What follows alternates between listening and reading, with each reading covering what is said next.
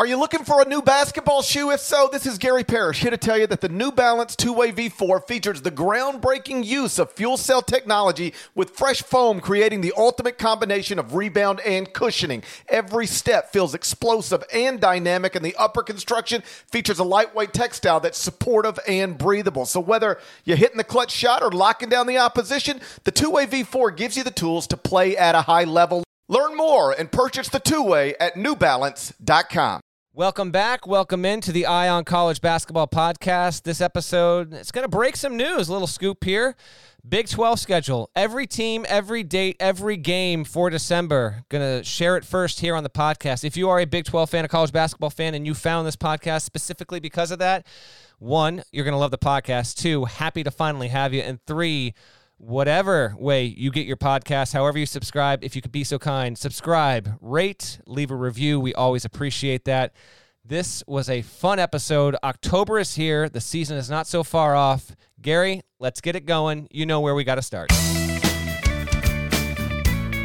there, it's Gary Parrish. It's Thursday, October 1st, 2020. Welcome back to the CBS Sports Eye on College Basketball Podcast, where we sometimes discuss camel fighting and leaky black. Matt Norlander is here with me. And the biggest story in the sport this week is probably Louisville coach Chris Mack responding to Kentucky coach John Calipari via a video published on Twitter, making it clear he thinks the Hall of Famer is ridiculous and manipulative, but that regardless, the Cardinals will host UK at the Yum Center in December. Now, for those unfamiliar, here's the backstory. So Louisville and Kentucky is one of the best, if not the best, college basketball rivalries in the country. They play annually, and they have played annually every season since the 1983-84 season. But Chris Mack suggested last month that maybe the game shouldn't be played this season because more or less he didn't think it was fair for Louisville to play in front of 21,000 people at Rupp Arena last season, then host UK at the Yum Center this season with no fans, then return to Rupp Arena next season and play in front of 21,000 Kentucky fans again. So that's where we were. Then John Calipari responded last week by basically saying, look, we have a contract and a date. We plan to play the game, and not on a neutral court. We plan to play at Louisville this season, then at Kentucky the next season, then at Louisville after that, so on and so forth. It is not our fault. We're in the middle of a pandemic, so we're not budging. We're prepared to play at Louisville on December 26th. So the story was left there for a few days, and then on Tuesday afternoon, Chris Mack responded with this. Cards fans, your fearless leader, Coach Mack. I keep getting asked, Coach, are we playing the game? Are you scared? Are you a chicken? You won't play Kentucky? As for the UK series, here's the thing. I want to do what's most convenient for John and his program. You do believe that, right? That I want to do what's best for John? Never mind the fact that we had a December 12th mutually agreed upon date to play the game. And never mind the fact that they backed out of the 12th because they were returning from London on December 6th after playing Michigan. Thought it was too close to the 12th. Never mind the fact that that December 6th game got canceled. No trip to London. Can we play that game on the 12th? Never mind the fact that they scheduled Notre Dame in lieu of playing us on the mutually agreed upon date of December 12th. Never mind the fact that they called ESPN and tried to change one of our ACC games without our knowledge or permission. Never mind the fact that Coach Stoops and his football program at the University of Kentucky honored that request in football to move Louisville's home game from 2020 to 2021. If you can do it in football, seems like you could do it in basketball. Never mind the fact that the University of Cincinnati asked us to do the exact same thing that we're asking Kentucky to do. And we honored that request. Listen, I don't want to stand in the way of college basketball's best rivalry. Whatever is most convenient for Coach Cal, we'll do it. See you in the Center. Go Cards. Oh, my goodness. Tremendous. We have so much to talk about here. And I'm actually surprised that we went as long as we did till getting this podcast done. I know, I am positive our listeners were hoping we would start with this, and you bet your ass we're starting with this here. All right, I'm giving it right back to you. Where do you want to start? What do you want to dissect? How do you want to react? Mack goes after Cal publicly with some good spirit, but let's be real.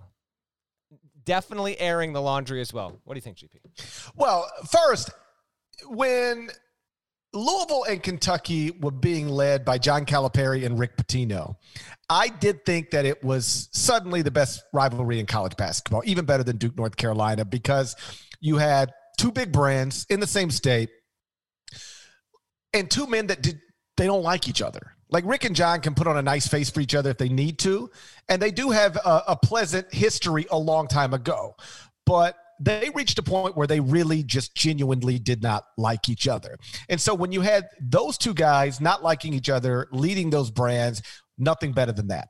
I was afraid that when Rick was moved along by the Louisville administration, that the rivalry might lose something, because Chris Mack and John Calipari don't have the same kind of history.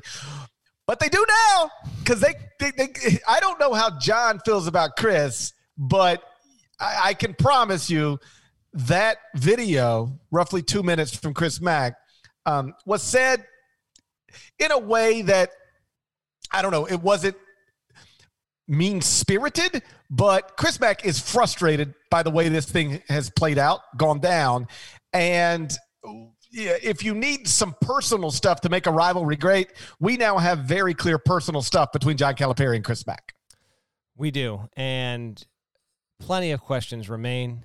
So much to talk about with this video, which I don't feel like it's I really don't feel like it's an overstatement to say this is one of the three greatest things to happen in college basketball's offseason. It is that juicy, was that unexpected, that unpredictable, and plot lines, subplots galore.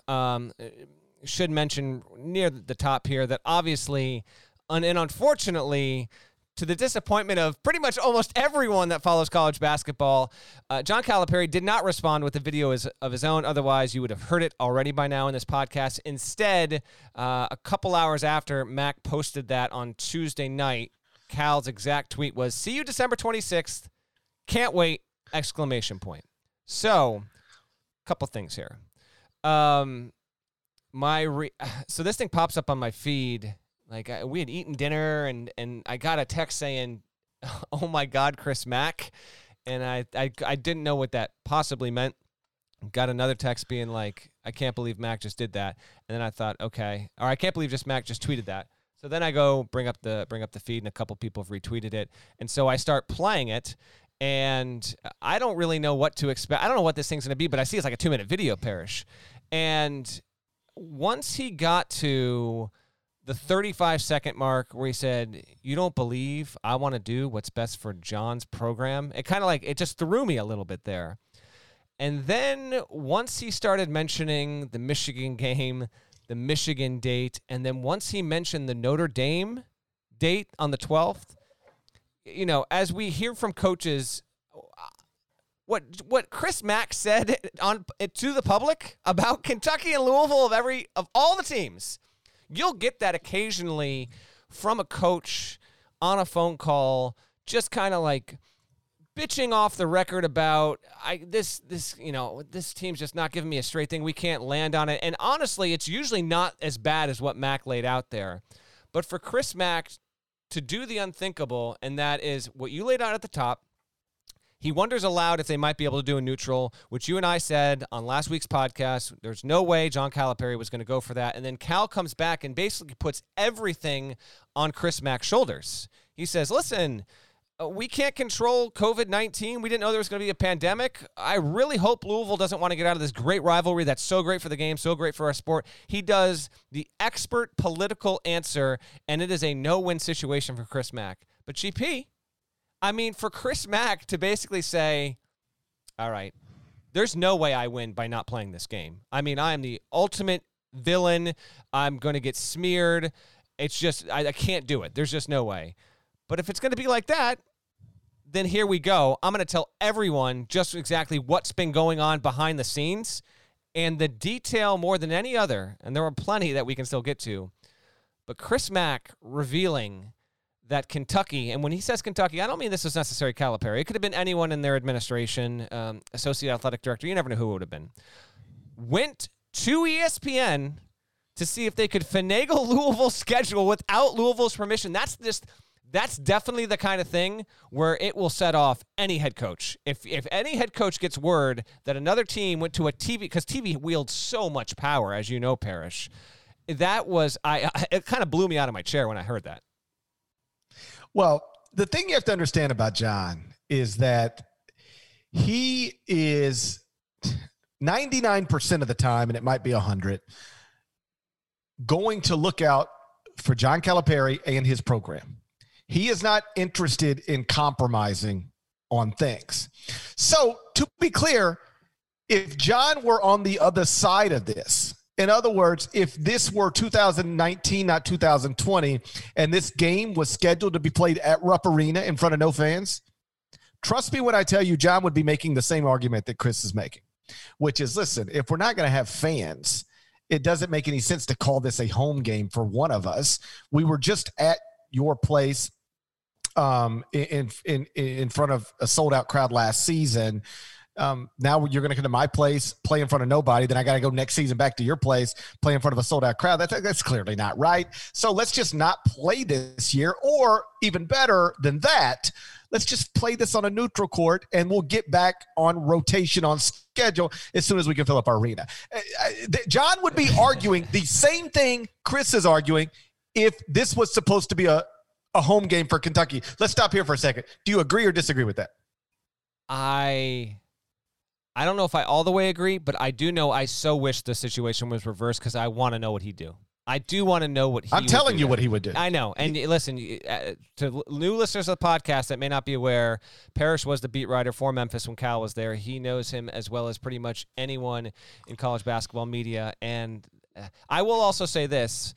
I was informed, I'll say on background, that there is probably more to this with Louisville's side of the story that has not been aired yet, and I think that's a fair insinuation to make. I don't think that Kentucky is entirely in the wrong behind the scenes in all this. Of course, Chris Mack's not going to volunteer that on a video, but as these things can sometimes go, there might be an item or two that we don't yet know about and hasn't been disclosed, and Calipari has not made that known yet. I am eager to see if anything is veilly slipped in that regard between now and when the game is played on December 26th, a nice little day after Christmas present. But also keep that in mind. I am told there are other things about this whole thing that still have not been made known that might not be as good for Louisville, similar to what Mack laid out with Kentucky.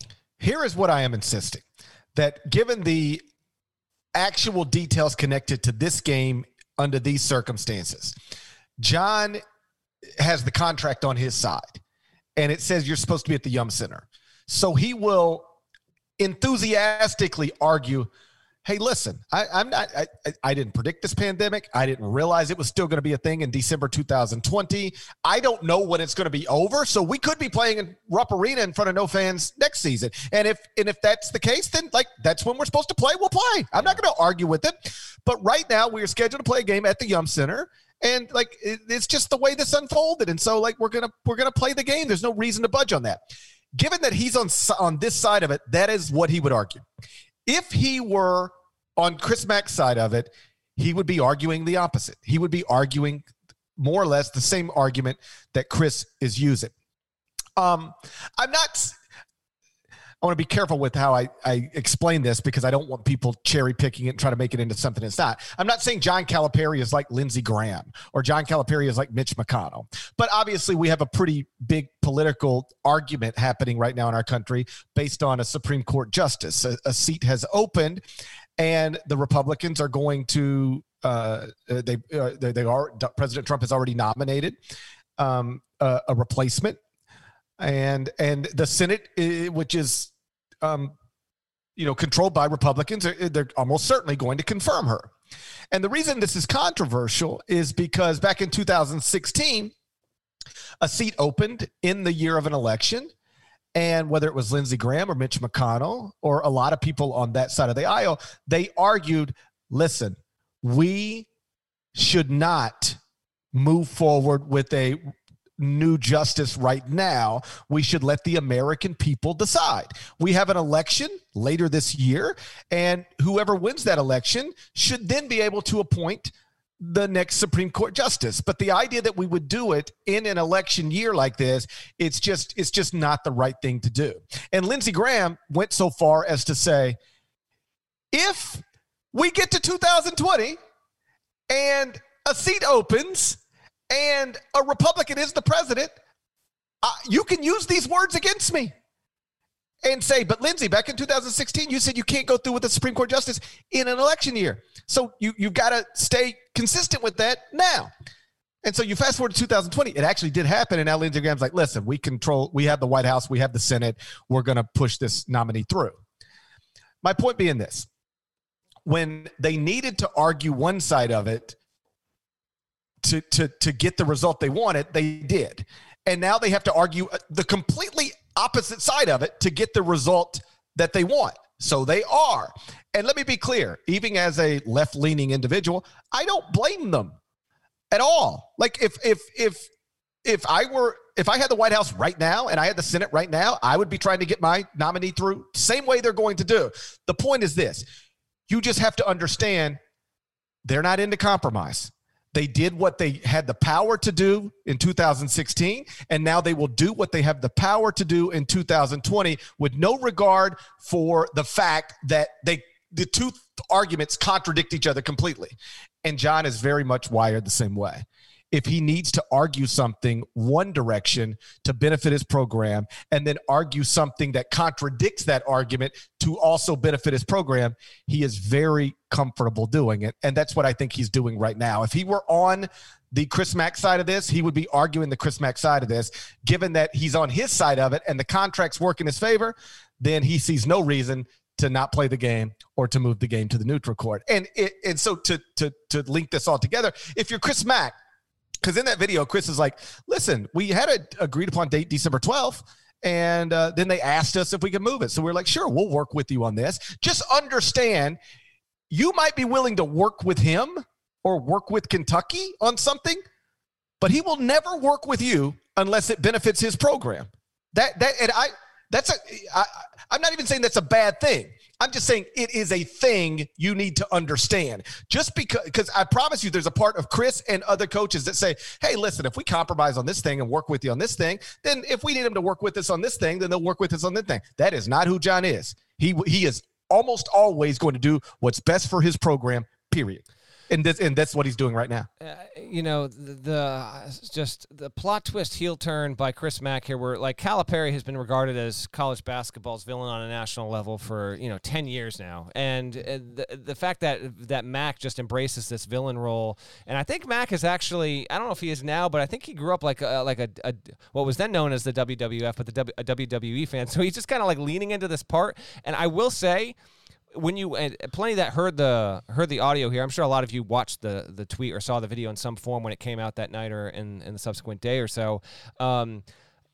He's looking right into the phone, like he didn't. It is perfectly executed. It's amazing. Like there's no script there. Like he might have done that. Might have been take 5. It could have been take 1. I don't know, Parrish, but the pacing, the language, the tone, like it's. Try and think about that happening from any coach at a top 25 program in college football. Like, it would never happen. In fact, I did see a couple of college football reporters tweet afterward, like, I wish my sport could be like this. And I'll also tell you this, like, in talking just, with coaches here or there since Tuesday, like 5 or 6 of them, like, we'd be talking about something else all together, and they'll be like, what do you think of the Chris Mack video? Like, obviously it has been, and I have not even tried to reach out to Chris since this, because I imagine, like, you post that, and it's hundreds and hundreds of text messages coming into your phone. I bet he hasn't even caught up. It's as if he, like, made the Final Four. His phone is that busy. The performance, and if Cal did the same thing, because I know Kentucky fans, you are a joyful, enthusiastic lot. but you love to say, well, if this happened to Kentucky, I guarantee you that if Kentucky and Calipari did this, first of all, it would have been an emergency podcast, and we would be reveling in it just as much because Cal is great on camera, and I wish that he would do this. So I was super disappointed when he only went with the tweet. But that was his way of saying, yeah, thanks, puppet. Game's when I want it to be. We're coming to your place. No fans. See you on December 26th. But here's the thing. Like Cal wins the argument to the extent that it's an argument. Chris doesn't want to play the game, and call it a Louisville home game. Cal does. So now it's going to be played as a Louisville home game. Cal gets what he wants. He wins the argument. I think he knew he can't win the video war. He could not outdo the video. Only if there was one or two other I agree with you. Like, just in terms of straight performance and delivery, I completely agree. But oh man, it's just, and the thing is, like, this is great for college basketball. I want more of this, genuine. Like, I'm not searching for humans to hate each other, but it is great for fan bases and the media when you have coaches unafraid publicly to go after each other like this, because this college basketball isn't rife with this, but there is the occasional coach who's not so good with another coach, and that stuff never gets brought up publicly, or if it does, it's very, very, surface level without tipping their hand too much. This is terrific. I mean, I give me more of this, and I know that everyone listening would agree with this. Just embrace, lean into the rivalry, and now it's got some real juice. And as I said before, this is to me, this was like a top 3 thing in the offseason. I was like genuinely excited because you never ever see this. You'll get a coach after a game at a press conference. He's heated about the official. He's heated about his player. He's heated about a loss. We have the head coach of Louisville going after the head coach of Kentucky. And as he says, the best rivalry in college basketball, I would disagree. Obviously, it's top 2. But nevertheless, it's more heated than Duke and Carolina. Mike Krzyzewski and Roy Williams. Can you even imagine Roy Williams in his office queuing up his iPhone and trying to make this happen? It would be unbelievable. Obviously, it couldn't happen. If it did, it would beat this tenfold. But since we're not going to get that, Mack going after a Cal like this is just the absolute best. Well, like Roy and Kay, like, I'm sure when you're a part of that rivalry and you're recruiting a lot of the same players, you win some, you lose some. Like, they're not best buddies, but there is not obvious disgust between the two in a very public way. Like, again, I don't think they're best friends, but they're not taking shots at each other publicly the way Chris went after John. And that's the other thing. It's not just the Louisville coach going after the Kentucky coach. It is Chris Mack going after John Calipari. Like, most coaches won't just, even if there's a long list of coaches. What you're saying, though, here is, just to be clear, is it's specifically going after John Calipari, which no one else in the sport will do. Nobody really does that. Like, there's a long list of coaches who will, on the phone, go, you won't believe what Cal did, or this dude's driving me crazy, or like, there's a long list of that. Like, I can remember being, when I was the beat writer at, I guess it was Conference USA spring meetings down in Destin, Florida. Sounds and the way amazing. Those things work is, you sit out in a hall and you wait for the meetings to break up, and then you say, hey, what happened? It's always a fun assignment. You'd basically at the beach for 4 days, and I took the family every time. But I can remember one time, Larry Eustace, I guess, was a head coach at Southern Miss, and he walks out of the meeting's still going on, and he walks out, and I didn't even really know Larry at the time.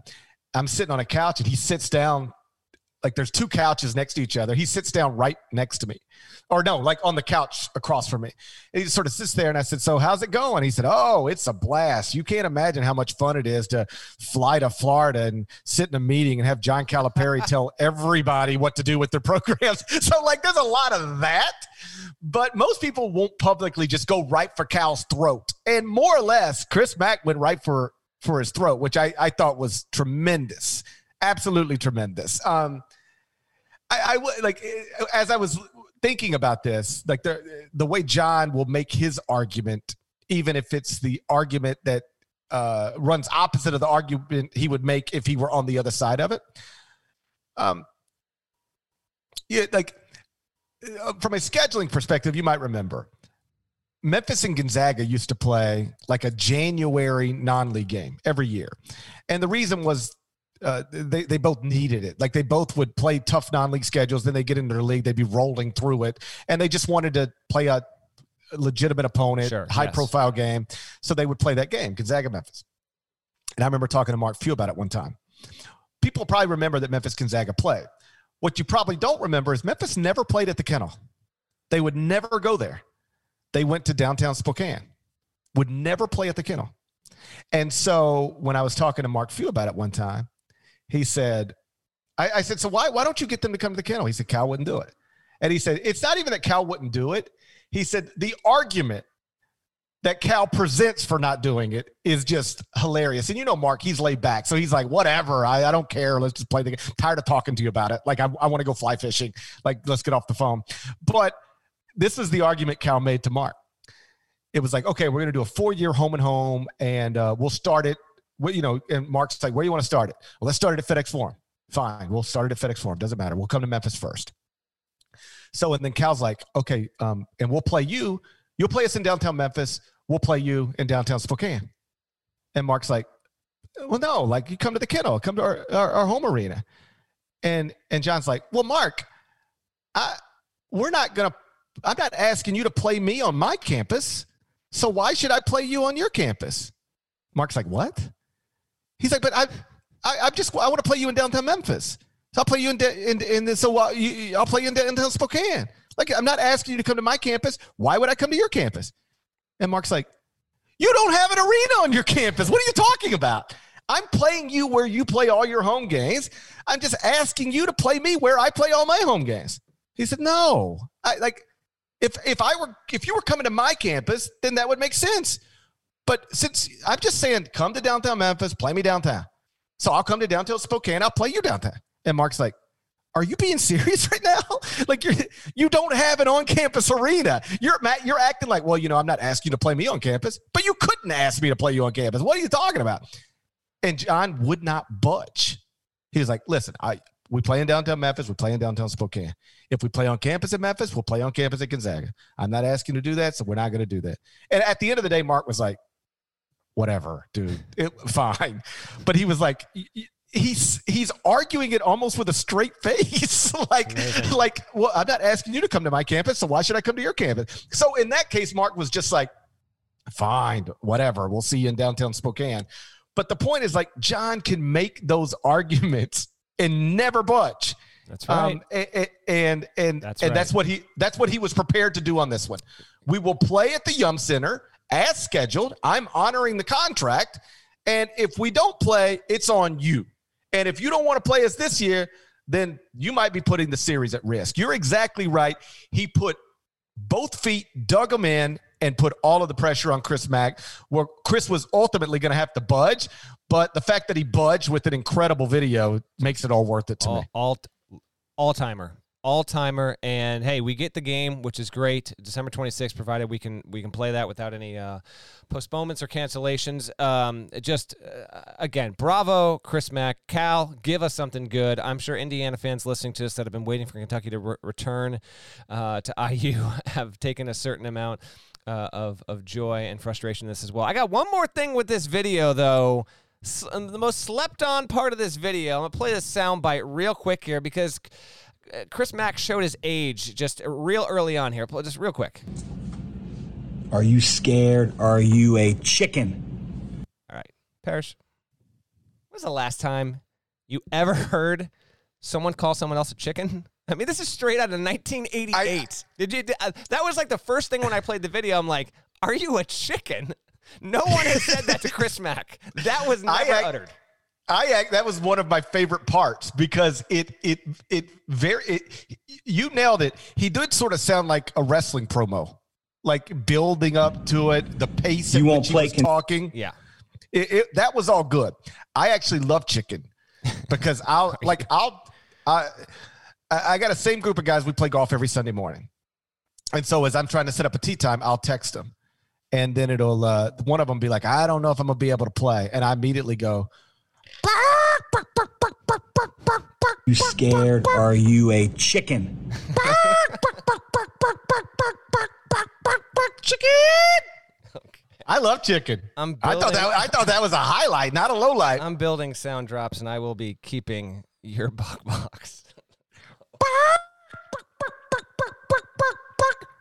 Oh, gosh. I love chicken. Scared are you a chicken? And the emphasis on the word chicken is really well done. Are you chicken?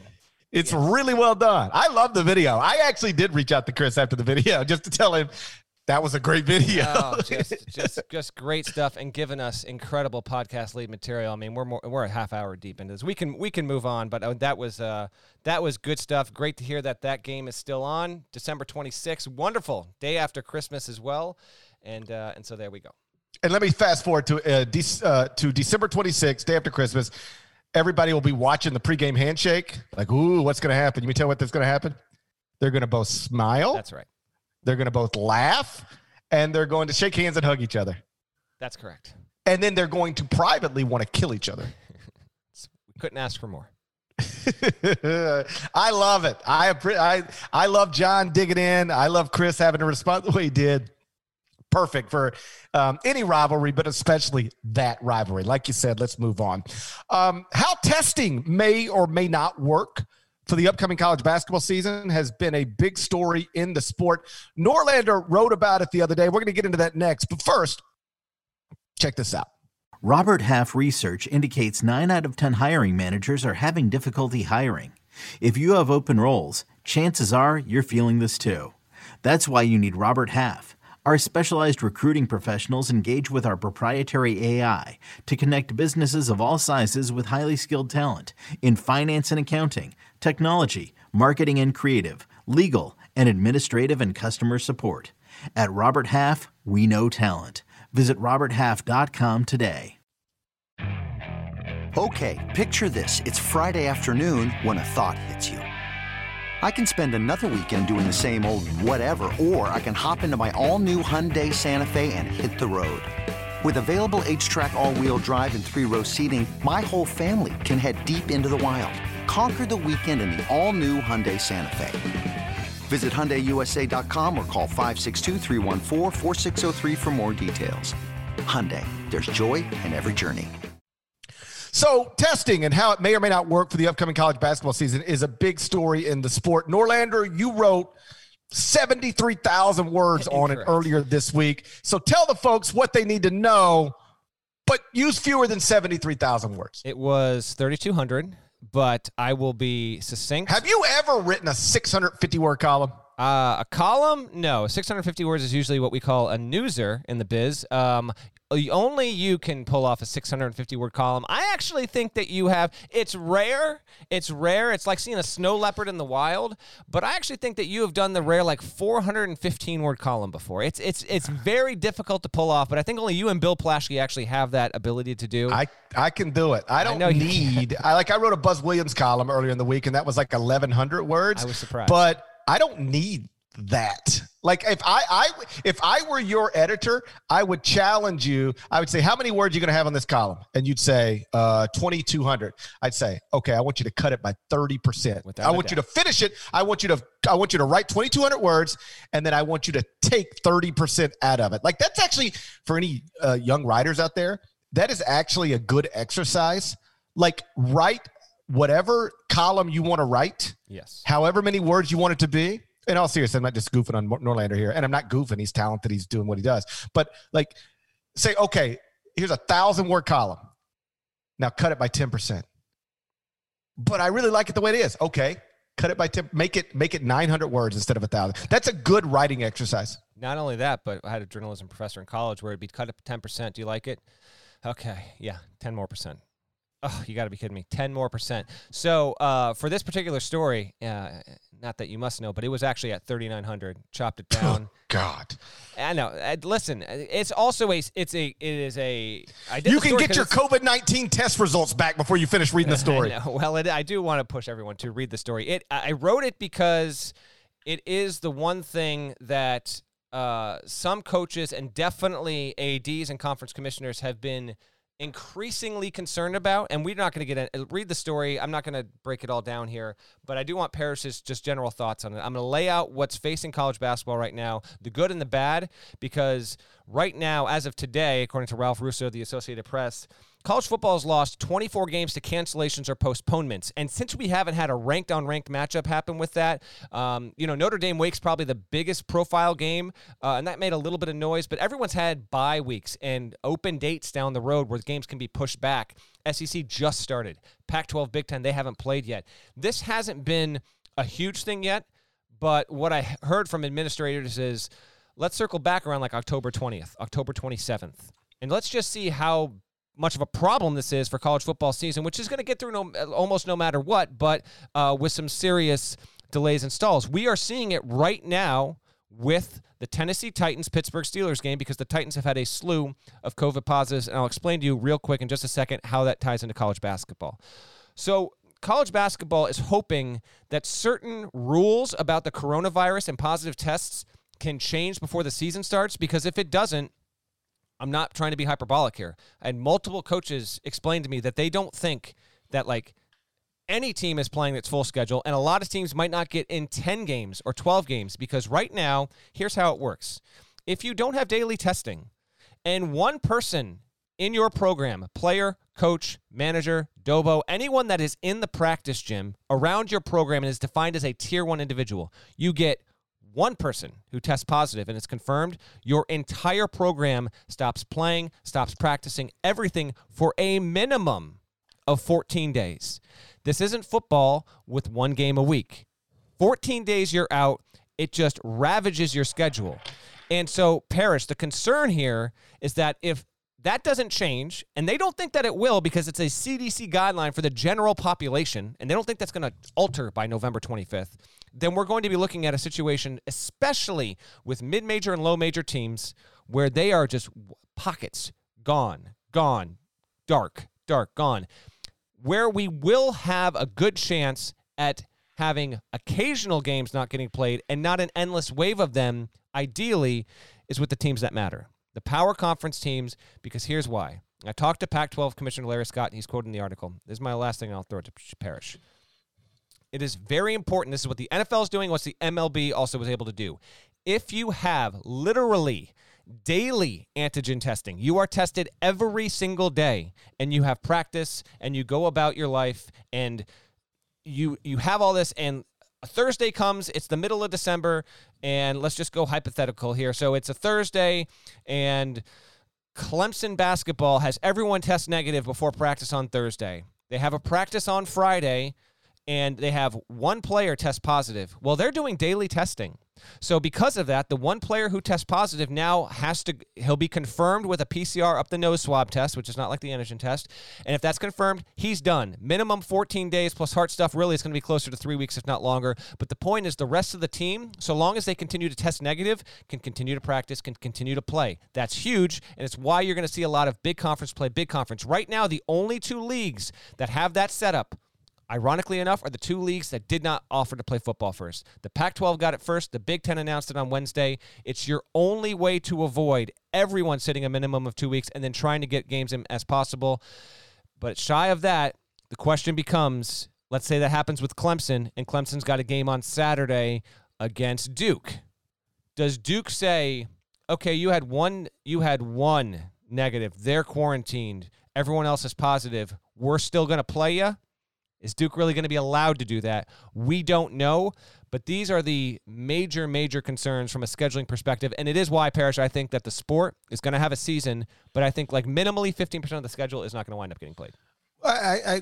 My general response would be, I think your assessment of it is accurate. At the high major level, I'm going to assume, and you tell me if I shouldn't assume this, I'm going to assume that the SEC and the Big 12 are going to have daily testing available by then as well. Is that just an assumption, or is it a reasonable assumption? I think it's a reasonable assumption, but they don't have it yet. The coaches don't know when it's coming, and there are some people at SEC and Big 12 programs that are waiting / hoping that the NCAA guidelines change to not allow for 14 days. I personally think that is a bridge too far, and it is not going to change.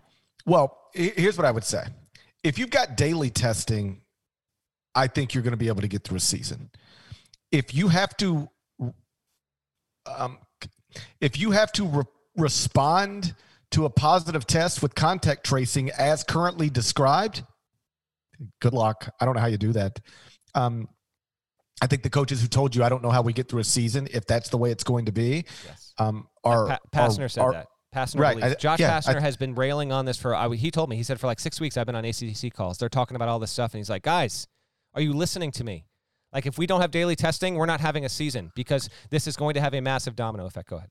Well, here's the thing. Like, okay, in football, and like you said, like we're losing 25% of the scheduled games. Is something, was it 24%? What's the number? It was like 23.4 from the first 3 weeks worth of play. Like, that's a significant number, and basketball has more games in a shorter time span. Well, like, in my hometown, the University of Memphis has had 3 games scheduled. 2 of them have been canceled. Okay. And it's not all because of positive test. It's because they do not have daily testing. And so if you ask Ryan Silverfield, the first-year head coach at Memphis, the problem, what he will tell you, and he has said this, is that the problem isn't the positive. I'm not quoting him. This is paraphrasing. He'll tell you the positive's not the problem is not the positive test. The problem is the contact tracing. Once you contact trace a football team, it's over with. And I don't know if the majority of games that have been canceled because of contact tracing. That's what I was told, Paris, that yes, that most of them have been for that reason, yes. That's what I would assume, is that it's not the positive test, it's the contact tracing. Well, again, in football, there is a scenario where your quarterbacks in a game week never get close to your defensive backs, right? There's a scenario where your wide receivers never get close to your offensive linemen. Like, you can manipulate a football practice. In basketball, everybody's everybody's in the same room. Exactly. Everybody's on the same court. And it's indoors, unlike football, where they don't think the virus is nearly as likely to spread outside, and you can have offensive linemen only going up against either dummies or maybe D linemen, and you can basically have players in pods. The rosters are bigger, and even still, Parrish, like a football roster with scholarship, 85, I think? Basketball's 13. Right. 5-6 times bigger. It's just basketball is not set up for this. And so I was talking with Lon Kruger about this as well. And I said, listen, Lon, I don't know if this is viable, but like, if you were presented with this and you don't have daily testing as a Big 12 school, like, would you consider, to avoid this scenario, like, you've got 13 scholarship, and let's just say you've got, 3 walk-ons or at least 2 walk-ons, like you go 7 in one gym, 7 in another, so they never interact. So if you lose half your team, you can still coach the other half. He's like, yeah, man, that'd be wild, but I think I'd have to think about it. Well, that's your Lon Kruger impression? I think that's my Lon Kruger. I love Lon Kruger. He's wonderful, man. He is terrific, and he was wonderful. But yeah, I think I mean I got a few coach impressions, and I don't break them out on the podcast a lot, but we can start making that a thing if you like. You have a few? What's another one? Oh, I love Duke. I mean, we've done this one before. Lon Kruger is the best. When he was at UNLV, I was doing my radio show in Memphis. All right. And Lon's and my producer was at the time a UNLV grad. So he just booked Lon Kruger one day, which I love. I mean, he's Lon Kruger, but like, they're really not a great reason to be talking to UNLV basketball coach. Greatest quote. Listen, we love Lon, sweet man. Just not. He's not going to be Chris Mack. Right. So there's really not a great. It's like, and it's not like UNLV's in the Final Four. Let's get a Final Four coach on. It was like it was January. Let's get Lon Kruger. And so he booked Lon Kruger, and I was like, I'll talk to Lon, of course. Like, it's Lon Kruger. But it didn't, on a surface level for a radio show in Memphis, it didn't make much sense. And then I look at the schedule, and it's like, because I was looking like, who did UNLV play this past weekend? Who do they play this week? And it's like, dude, UNLV is playing tonight. You know as well as I do, college basketball coaches are not doing radio interviews on the day of games. That's amazing. Oh, and so my producer has booked Lon Kruger in Memphis and my show is a afternoon drive show, so late afternoon in Vegas, and so we're recording the show early, I think, slightly early. Yeah.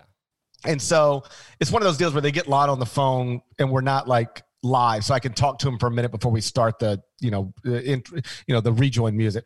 So I say, hey, Lon, listen, I my producer, like he loves you and I obviously love you. So I appreciate you doing this, but I hate that he asked you on a game day to do this because I know that's not normal. He was like, I don't have anything else to do. It's fine. Like he just didn't care. It's like he's the same guy who has open practices. Yes. Like if you want to go watch Oklahoma practice, you can just go watch Oklahoma practice. Like literally, and literally, like during non-COVID times, we're talking open practice. Like you got nothing to do at 2:30 in Norman, open practice. Like that is a dying trend. Now, I'm not talking like you're immediate. I'm talking literally. You are a citizen in Oklahoma, and if you want to get in to watch an open practice and the building protocols allow for it, Lon Kruger's okay with it. Yeah, like dying trend. I don't even know any other high major coach who does that. I feel like there might be one or two, but that's a good question. We'll have to get on that. But yes. So here's another good one. So Lon is the coach at UNLV, and it is it's coaching carousel time, and it's starting to, like you're hearing, like Lon Kruger might be the guy at Oklahoma. I know this story. This is so good. This is so funny. It's not so good, but it is a good anecdote. Go ahead. It's ridiculous. So I'm like, I think I'm on radio and I'm juggling a lot of stuff, but you're starting to hear like, hey, I'm hearing, you know how the thing go, you're texting with agents and people. It's like, what are you hearing about this? What are you hearing about that? Somebody hits you with, I'm hearing Lon Kruger is the guy at Oklahoma. Like it's done. So I'm like, okay. And I'm like, you know what? I'll just call Lon real quick because I've got a relationship with him. But you also know he's not going to answer the phone and he's not going to tell you what you want to hear. Like, at best, in those situations, if it's somebody you really know well, they'll answer the phone and be like, listen, we're close on this thing, but we're not there yet. Or more likely, they won't even answer the phone. And they'll just later rationalize it by saying, hey, I was caught up in the middle of it. I know you understand, blah, blah, blah. So I called, like 2 rings. Lon answers the phone. Hello? Say, Lon, it's Gary Parrish. Hey, Gary, how you doing? You got to. I don't have a Lon Kruger impression. Right. He's like, hey, well, Gary, you want to do that? You want to just act it out right now? I mean, yeah. I said, hey, it's Gary. He's like, Gary, what's going on, man? I said, Lon, hey, listen, I don't mean to catch you off guard, but I'm hearing you're the guy at Oklahoma, like you're leaving UNLV to take the Oklahoma job. And when you say that to somebody, I've done this 1,000 times, so have you. Even if it's true, what they say is, listen, we're not there yet. Or like, hey, I can't talk about it right now, but like, it looks like maybe heading that direction, but please hold off. Something. It's never this. I said, Lon, I'm hearing you're the guy at Oklahoma, like you're leaving UNLV to take the Oklahoma job. He says, where'd you hear that? I said, well, like just somebody I know in the industry, just texted to me. It was like, Lon's taking Oklahoma. He's like, well, yeah, I didn't know it was out there yet, but yeah, I am. That was like, can I tweet that or whatever? And he was like, well, I mean, it's true. So, I mean, I was like, that is the most unusual coaching carousel. Like normally that guy doesn't even answer the phone. I want to say, I might be not remembering this correctly. I want to say that you told me the story once and like you had 2 numbers for him and I thought you got him at home, like in his kitchen. But maybe I don't remember the details. Yeah. I just remember him. First, I was surprised he answered the phone. Honestly, I think I was just making the phone call so that when I wrote the story, I could write an attempt to reach Lon Kruger was unsuccessful. Right. So you could put that in the story. I was surprised when he answered the phone, then surprised when he said what he said, but that's who he is. Like he's not out there trying to hide anything or run something. He's the best. Anyway, I didn't know we were going to turn this podcast into Lon Kruger stories. No qualms with that. I don't even know where we were, by the way, and what point you were getting toward. But here's what I'm here okay. To circle back to the actual conversation. Yes, Gary. If you have daily testing and you are not required to contact trace the way football programs are largely having to contact trace right now, then I think you're going to be fine. If you have to contact trace a basketball team and quarantine for 14 days. I'm with Josh on this one. I don't know how you get through it. Yeah, and it's why I think that if you're a mid-major or low-major school conference and, credit to, Big West Commissioner Dan Butterly, who has told me this on the record, like he is trying to figure out a way to get his conference games done in Vegas in pods, so like maybe 2 or 3 bursts, because I think you're going to have to do that if you want to have your best chance at getting the most games possible there. Otherwise, I think you're just asking for total. Like, even Buttle even said that he's considering, and it's not going to be their first choice, second choice, or third choice, but he's like, if I have to go to a football model and literally do one game every Saturday for a minimum of 10 conference games, and we'd have a 10-game league season, I'm prepared to do that. He also said, as a sport, I know we just got our start date, but we need to be open to the fact that we might get to a situation at some point, he didn't say when, it could be the second week of the season, it could be the 7th week of the season, where the outbreaks and contact tracing in the sport or the country just reach a certain level where everything just needs to stop for 2 weeks, and the entire schedule, we need to be willing to push everything back. And I think it's a good point, and I think there's a chance that might actually happen. So you and I are both optimistic that the season is going to go down. I'm convinced of that. There's no way we're going to avoid cancellations here and there. It just becomes the question of the teams that matter, the leagues that matter, can they get in a majority of their games and just dodge this? And I'll tie it up real quick before we move on. You know, the NFL is allowed to do this exact thing.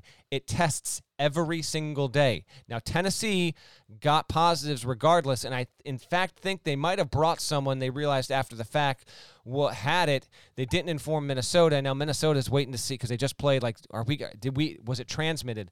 But the NFL was prepared to try, because what we don't know is if you have one positive, how many days worth, not 14, could it be 7, could it be 5? How many days are you allowed to have straight negatives and then play a game? No one has that answer yet. But what Tennessee and the NFL wanted to do was, all right, we got these positives here on Monday. Can we get to Thursday or Friday, Saturday? Everyone else continues to test negative, and so that we can play the game Monday. Well, we found out on Thursday they're going to reschedule this game for another time in the season because we had even more positive surface on Wednesday with Tennessee, and so you can't, from a health and safety perspective, actually play that game. This exact scenario is going to play out in college football again, and it's going to play out in college basketball. It's just something to keep in mind. If you're curious about the thing that more people in college basketball are talking about than anything else except maybe scheduling, it is that. I had a long story go up, published on Wednesday. Give it a read. You can find it at cbssports.com. Before we get out of here, it's now official. Gonzaga-Baylor, December 5th in Indianapolis. No fans. It will be on CBS. That's America's most watched network. It's the network of stars. Norlander, you reported this first, that they were going to play. Now we know where it's going to happen, when it's going to happen. It's a good thing for the sport. Hey, listen, this is a great thing. The fact that, I mean, you know, when Mark Few lost his Pac-12 opponents initially, when the Pac-12 president said, excuse me, sorry. God, why did I do that? CEOs. The group, is it the CEO group? I think, yeah, something like that. CEO group, the Pac-12 CEOs, one or the other. Anyway, Few lost 3 Pac-12 opponents. He was like, even though there was, within like a week, there was a thought that they might walk that back. Few was like, F this, I'm going to get my games. And I'm sure he would have loved to get Cal to play in the kennel, but that's not going to happen either. So anyway. 0% chance. And so with this, Oregon was supposed to play Baylor in Vegas for a Pac-12, Big 12 kind of deal with like 3 or 4 teams. Oklahoma was in there. It's not playing it anymore. There's another team I can't remember. Anyway, it's too much to keep up with. But so, listen, love this. We talked about this on podcasts. We don't have to go back into it too much. But, yeah, Mark Few and Scott Drew said, we have awesome teams. We want the games. We want good opponents. Let's just make it happen. I thought they were going to try and make it happen in Orlando because they're actually both scheduled to play in the Jimmy V, which I believe is going to be December 2, but they're not scheduled to play each other. Like, Baylor's got Rutgers, and that remains to see if Rutgers is even going to play in that event, frankly. I don't know if that's going to be the case. And then Tennessee against Gonzaga, that is still scheduled to happen. So I thought they would just logically make sense, just schedule a game 2 days before, 2 days after that. But that's not what's going to happen. They're going to go play December 5th in Indianapolis. Intersport is going to run that event. Intersport, known for its reliable Final Four party. Also involved in a story I did 2 weeks ago where it's trying to set up a legitimate bubble in Indianapolis, or a quasi-bubble, if you will. Controlled environment is the preferred term over here in the Norlander house. This wouldn't be part of that. This is going to be at Bankers Life Fieldhouse. And so, but I think this is the one event where they're hoping that like more teams see that stuff can happen in Indianapolis. But it's great. You've got them 1 and 2. You've got Gonzaga 1, Baylor 2. Preseason top 25. There is a chance that we could have them 1 and 2 in the rankings if and when this game can go down. And just to like kind of clue listeners in on like how that first week is shaping up, like Champions Classic is going to be December 1. Jimmy V December 2. You'll have probably one or two other really good games the 3rd or 4th, and then that December 5 is a Saturday, so it'll be 1 o'clock, as you mentioned, America's Most Watched Network on CBS, and it will lead into Network of Stars. There we go. It will lead into the SEC on football, the best SEC game, probably the best college football game of that weekend. Who knows? It could be Alabama LSU for all I know. I don't know. But anyway, so that's a really, really good thing. It's official. It's done. And it's the first game that will be broadcast on the Network of Stars. America's Most Watched Network. There we go. I have news, by the way, that I want to break on the podcast. Do you want to get into that right now? I think I do. Go ahead. Okay. All right. So, not even for the tweets, not even for the story. Big 12 fans, I teased this in the tweet. So you have, for those that are not regular listeners, first of all, smash that subscribe button, okay? All right? Or as Coach K would say, smash that subscribe button. Actually, he wouldn't say it like that. That was brutal. I'll work on it. Big 12 going to play 2 league games in December. So if you found the podcast, rate and subscribe. I'm enjoying this podcast. Aren't you enjoying this episode, GP? I'm watching Cardinals Padres and talking at the same time. I'm fine. Your Mets aren't in the playoffs. What's going on with that Padres game? The Cardinals are up 4-1, but the Padres now have, I believe, bases loaded, 1 out. Let's go, Padres. Great uniforms, fun team. Can't stand the Cardinals. Cubbies fit over here. Okay. By the way, before we get into this, okay. On December 5th, the SEC games that are available. Okay. Alabama at Arkansas, Vanderbilt at Georgia, A&M at Auburn, Missouri at Mississippi State, Ole Miss at LSU, South Carolina at Kentucky, Florida at Tennessee. Right now, I would assume Florida at Tennessee. So would I. I think that's the right call right now. We'll see how good each of those teams are. Okay, so Big 12 fans, welcome to the Eye on College Basketball Podcast. It's time to start listening here. Here is your team-by-team 2-game Big 12 schedule. I'm not giving you matchups. I'm giving you matchups. I'm giving you locations. And I'm giving you dates. I got it all. This isn't out there yet. Here we go. We're going to go alphabetical order. Baylor is going to host Texas on December 13th, and it's going to play at Kansas State on December 19th. I will note that Baylor and Texas both ranked inside of Parrish's top 20. That is one of a few games the Big 12 will have in December with preseason ranked teams. Iowa State fans, here's who you have in December. You're going to host Kansas State on December 15th. You're going to play at West Virginia 3 days later on December 18th. You are going to notice here that these games are all over the map. The first one will be December 6th, and then there's a few that go as late as December 22. Kansas fans, here we go. You got the toughest 2 games here. You got at Texas Tech on December 17th, and then you're going to host West Virginia on December 22nd. Parrish, can you tell me off the top of your head where you got Kansas, Texas Tech, and West Virginia in your rankings?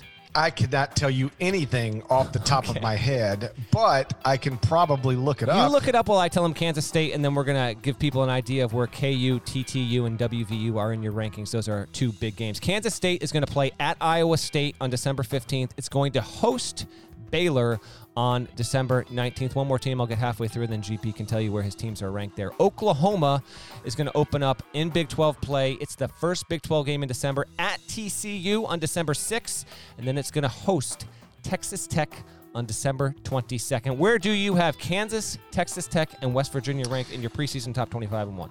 Kansas is number 7.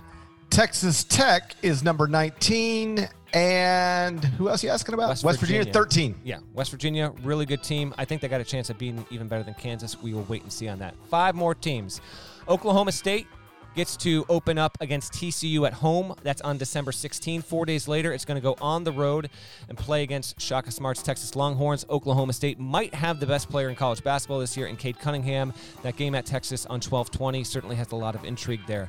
TCU will open up at home against Oklahoma on December 6th, and then 10 days later, it will play at the Pokes at Oklahoma State December 16. 3 more. For those that are keeping track, you can see where these games double up. But for Texas Tech fans and West Virginia fans, here's the clear schedule so you can hear it. Texas will be at Baylor on December 13th. That's a wonderful game. Texas is where in your rankings? Because they're also ranked, I'm almost positive.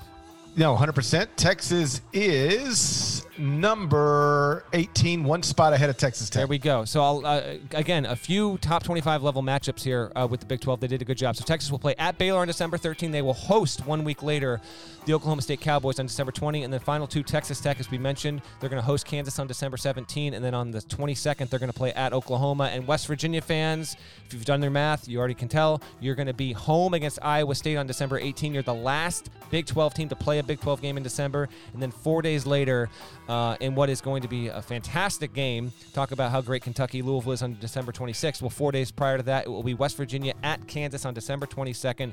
These are your Big 12 December games. They have been agreed to, voted on by the league. Obviously, they could be subject to change as circumstances necessitate, but the league is anticipating that what I just read to you will, in fact, be the December schedule, and it will be an 18-game league schedule that will resume in January. Shouts to Devin Downey. Shouts to Chester, South Carolina. Shouts to Terry, MF, and Teagle.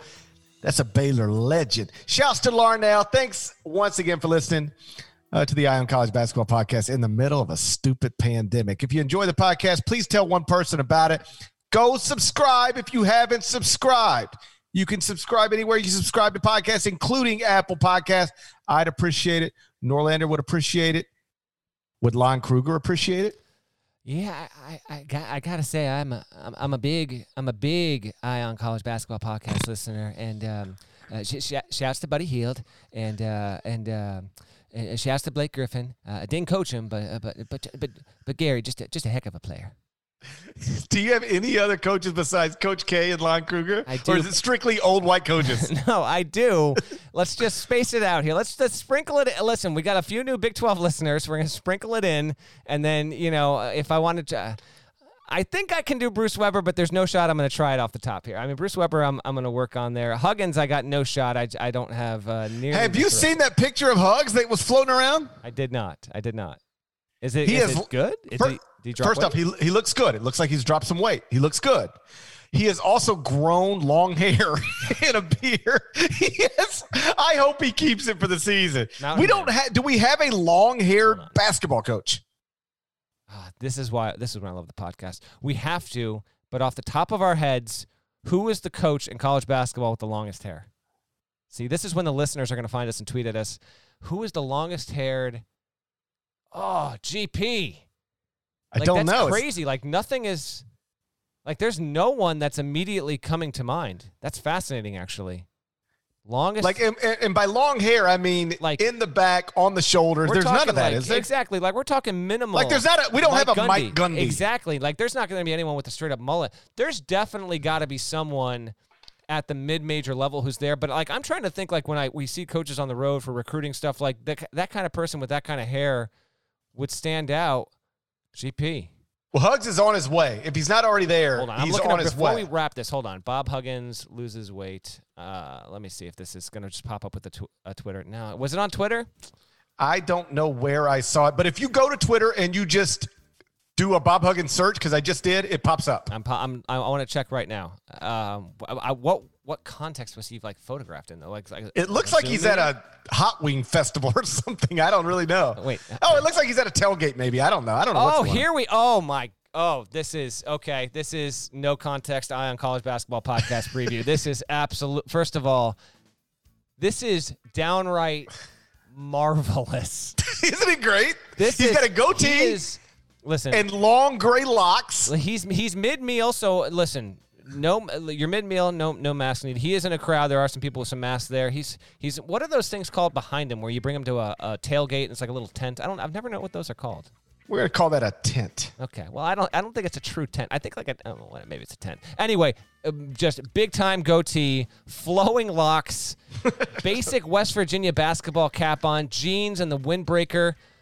Huggins, he better not trim up. I want this in full flow, full bloom in time. But doesn't he also look healthier? He does. He looks vital. He looks like he's actually enjoyed the fact that he hasn't had to run a program the way he normally would and normally has for the past 40 years. This is glorious. I strongly endorse this look, and it will be on Twitter. I'm going to retweet it after we put the podcast in. Thank you for that. I'm glad we put that in before the podcast wrapped. All right, shout him out. We already did. Okay, well, whatever. Shouts to Bob Huggins then, okay?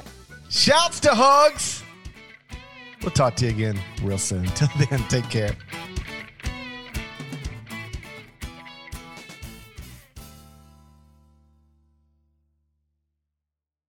What's up, y'all? This is four-time NBA champ Andre Iguodala. Yo, and this is his best friend, the Ohio State legend, Evan Marcel Turner I. Every Wednesday, we drop a new episode on our show, Point Forward. We're talking basketball, business, and all the culture in between. From locker room stories to some basketball analysis from those who've been in the game. Nah, it is a dude averaging 29 and 11. God, what did it take to be an all-star? A win. Subscribe to Point Forward, the podcast, so you don't miss a thing.